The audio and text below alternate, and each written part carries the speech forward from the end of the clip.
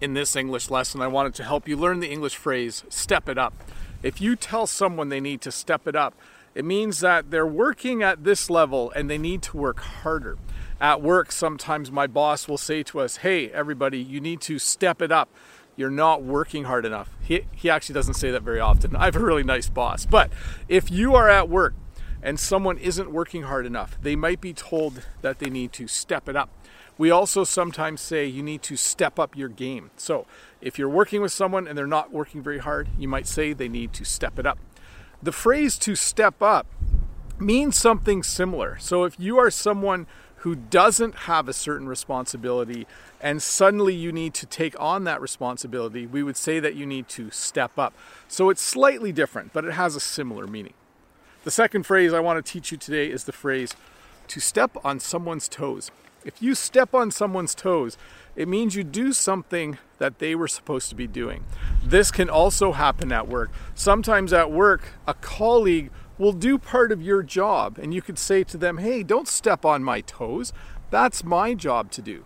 It's not a nice thing to say. It's kind of direct if you say, hey, don't step on my toes. But when you step on someone's toes, it means you do something that they were supposed to be doing. So to repeat, to review, if you need to step it up, it means you need to do a better job. It means you need to work harder. We might even say you need to step up your game. And if you step on someone's toes, it doesn't mean that you're actually stepping on their toes, but it means that you are doing something that they were supposed to be doing. And it might even be something they like doing. Let's say your sister loves planning a birthday party for one of your parents, and then one year you do it without talking to her. She could say, hey, you're stepping on my toes. That's something I normally do. But hey, let's look at a comment from a previous video.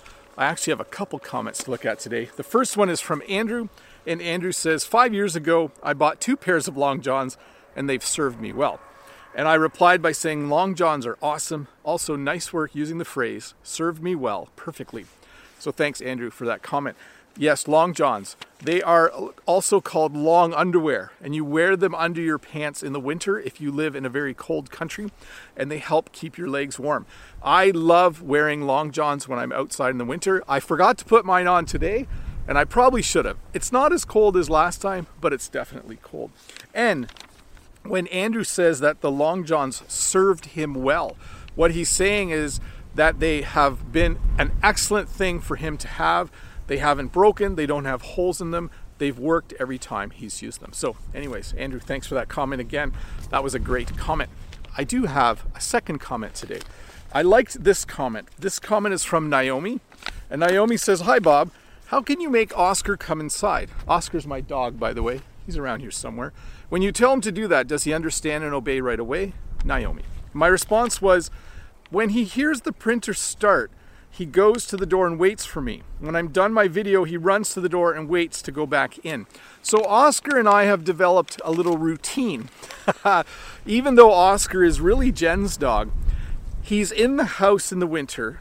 When I start to print, when I print my little phrase for the day, when he hears the printer start, he comes to my room and he lays by the printer, or he goes to the door and he stands at the door waiting to go outside. Then I come outside and I make my video and he runs around. Sometimes you see him. And then as soon as he sees that I'm done, he runs back to the house and he stands by the door and waits to go in. He's a really smart dog. Hi, Bob the Canadian here. Thank you for listening to this English podcast lesson. If you would like to support me in the work that I do as an online English teacher, please visit patreon.com/BobTheCanadian.